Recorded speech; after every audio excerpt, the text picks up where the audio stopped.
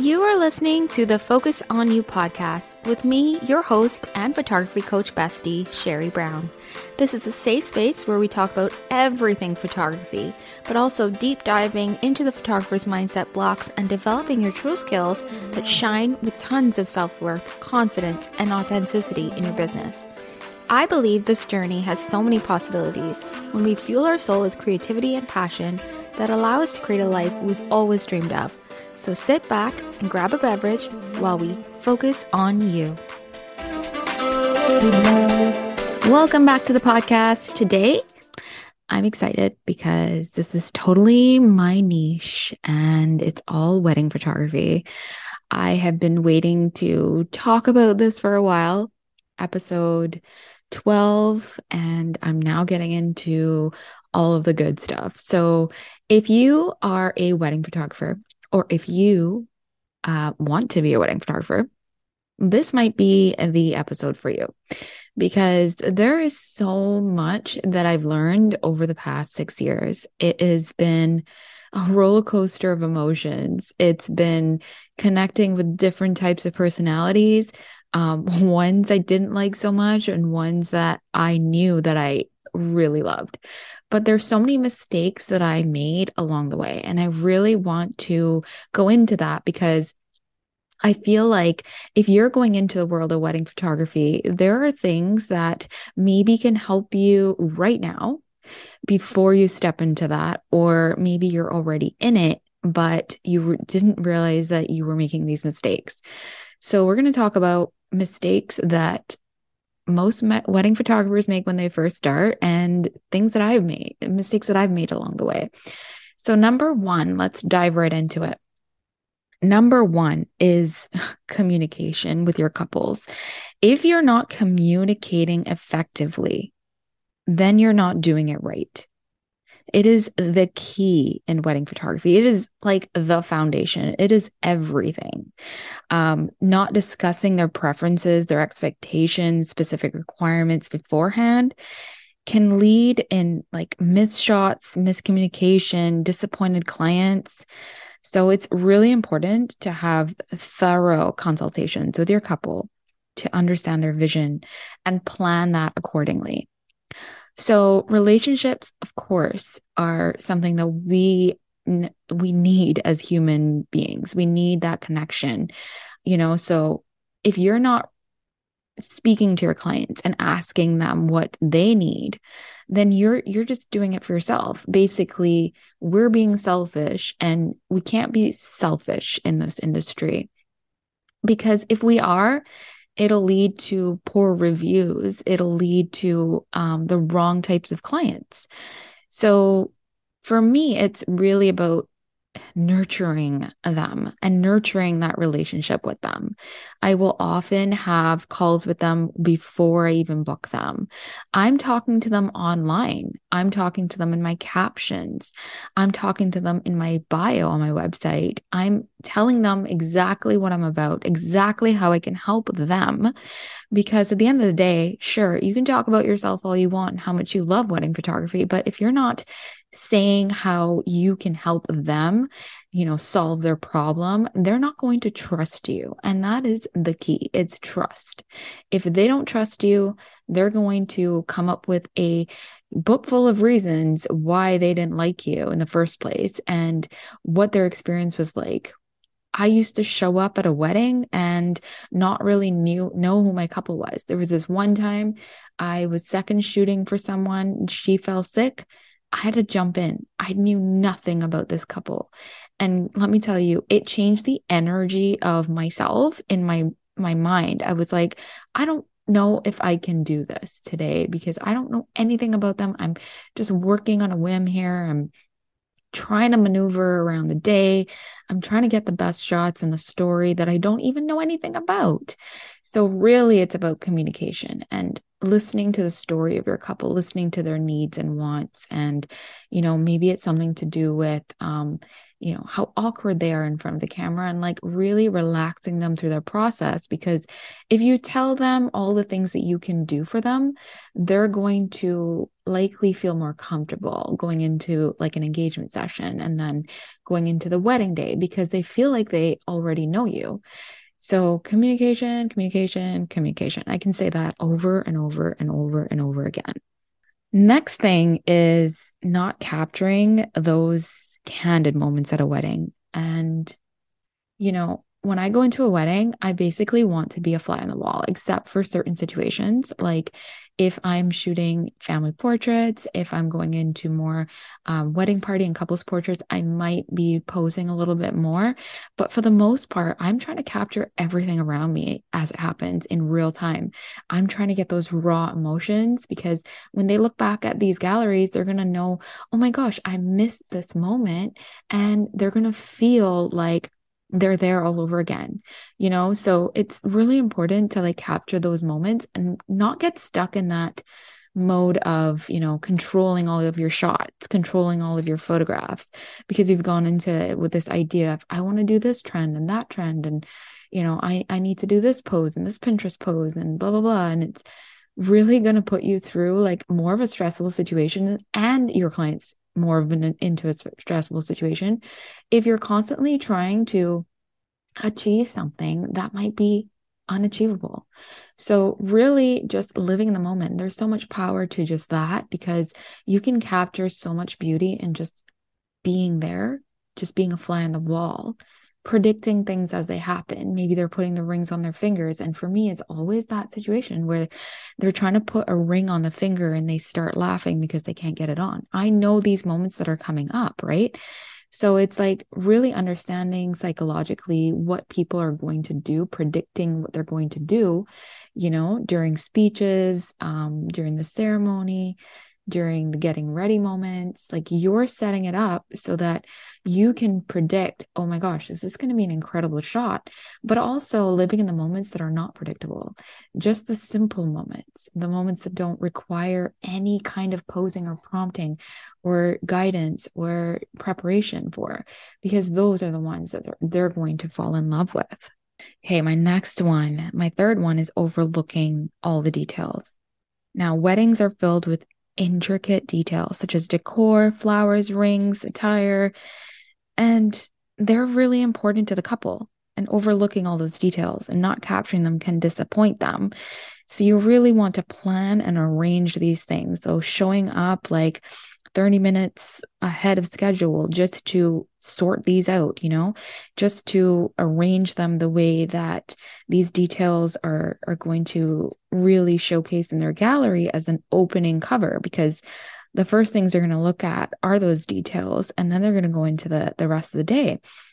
So creating those moments with all those details, don't miss out on the key moments being, the first kiss. And I mean, there was one time where I missed the first kiss and it was really embarrassing, but guess what? I just put it out there and I said, hey guys, can you do it again? And they did it. And, everybody laughed about it. It was fine. But I would rather have had that than have missed it altogether. But then there's the details of what they've been thinking about the whole time, this year of planning. Maybe they've created a mood board, like a whole color palette of things, all the decor they've spent money on, and the floral and the dress and the veil and the intricate details and that, their shoes and the rings and all of those things really matter. So like, don't be afraid to like move yourself around to capture those little details throughout the day, even if it's just not in the beginning of the day when you're laying it all out in like, a flat lay. You're doing this all day. You're keeping this in mind that they put all their time and energy into these things. Number 4, and I cannot stress this one enough, it is not managing your time effectively. And weddings are typically tightly scheduled. You're constantly running around. And if you're not managing your time properly, you can result in missed shots and delays. And the last thing you want is your couple or your bride or whoever to say to you, we're getting late. We're getting late, and getting flustered and, really stressed out. And so it's really crucial that for us wedding photographers, we need to create a timeline. We need to be organized. We need to be on time. We need to stick to the schedule. We need to be constantly on high alert as to when those key moments are happening, where everybody needs to be and when. We're basically taking control of that situation. And if we're not taking control, they're not looking to us for guidance anymore. They're saying, I don't trust this girl. Let's get somebody else on this, So really, you don't want to look, incomparable. You want to look like you know what you're doing and you have their best interest for that day. So creating a timeline is something that I always do with my couples, a few months ahead, preferably before my busy season hits, because then I can sit down and really focus on them and what their needs and wants are and what kind of events are happening in the day, because every timeline is different. Sometimes they have a first look, sometimes they don't. Sometimes the ceremony might be longer than, sometimes maybe they're getting ready really far away and you need to plan for that time, and maybe they have a really long family shot list and you need to plan for that, like having your shot list ready, having people there when they need to be, telling the officiant to announce like all family members be here at this time. It's a lot of organization, but it is so rewarding when you can go into it with that mindset of like it's going to happen so smoothly that the day is going to feel like a breeze. Next one is not having appropriate backup gear. Now, oh my God. Like if you're going to a wedding with one body, just think about this. What could happen if your camera shuts down? Because it's happened.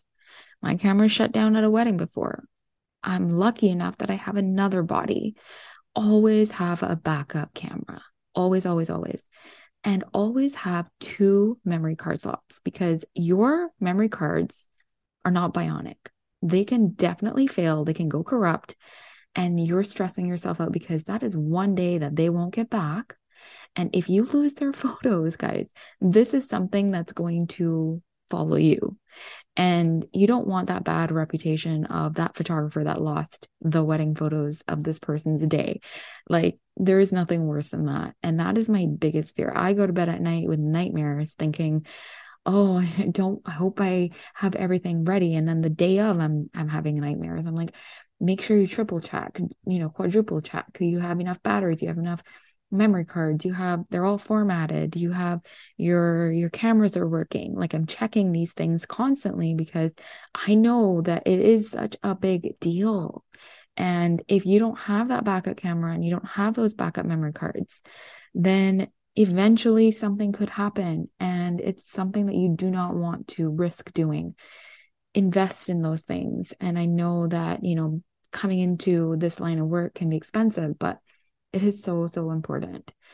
Now, one of the myths I think is like having so many lenses. You don't need to have so many lenses. I feel like I use one lens 99% of the day. One lens, and that's my 35 millimeter. And then maybe I'll pull out my 85 millimeter later during the reception so I can stand far away from people, and get their reactions. But for the most part, I'm just using one lens.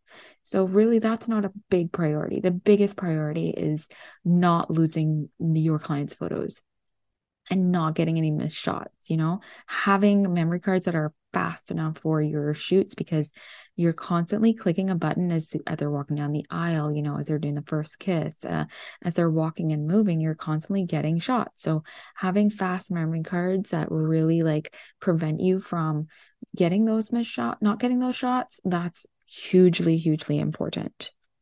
Number 6 is not directing your couples and not guiding them through those shots, because if you're not providing the direction and the posing guidance, they're going to feel awkward. They're going to have unflattering poses. I can't wait to have this be done with, because this is just the worst experience and you really don't want that to happen. So we need to have we need to have good interpersonal skills. We need to be able to effectively direct or impose our couples and capture them at their best while maintaining a natural and authentic look. So posing is great, but prompting, hugely valuable. And I have a course called the Authentic Posing Course, which I am launching here. And I'm going to put the link here for you. If you are on this podcast, this is one for you. If you are looking for more guidance into a smooth prompting workflow, getting your couples comfortable in front of the camera, guiding them, not getting stuck and blank in those moments of posing and prompting, getting those authentic images. Really, it's about human psychology and also body parts. What do you do with those body parts? What are connection pieces? How do you angle your couple to make them the most flattering? So link is in there, guys.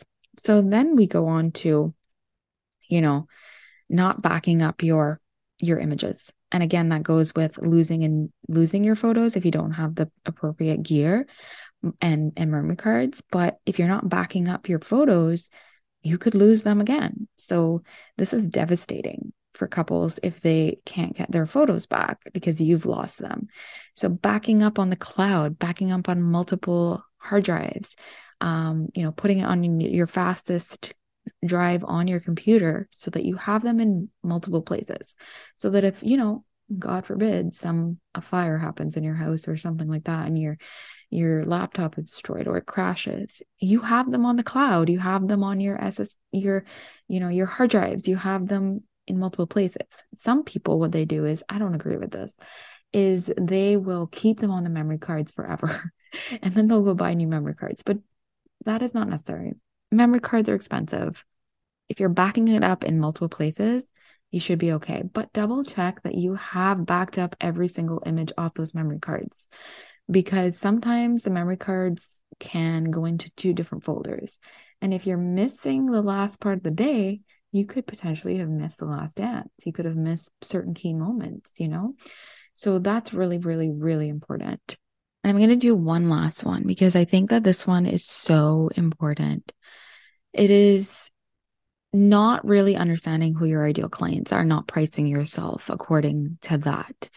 Now, getting into the wedding industry, of course, you're going to charge lower because you're not experienced yet. You might maybe have done a few second shooter jobs, but if you're not up leveling into your craft, if you're not constantly learning and growing into your craft, you're going to find yourself stuck in a place where you're attracting the same type of clients.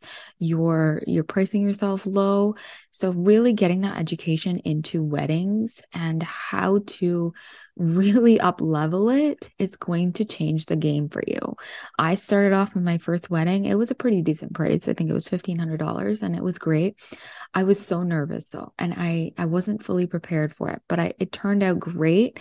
I just found that as I moved along and I learned more, I was learning that I could make this job so much easier on myself by doing all these things, like talking to my clients, communicating with them, setting up guides, giving them knowledge, talking to my clients online, only posting what I wanted to attract, pricing myself the way that I knew that I deserved in that. Because there is kind of a thing where people say, I'm not going to spend, a small amount of money on somebody and then trust them. So it's like, I had this one moment where a bride looked at my work. She loved it, gave her my price.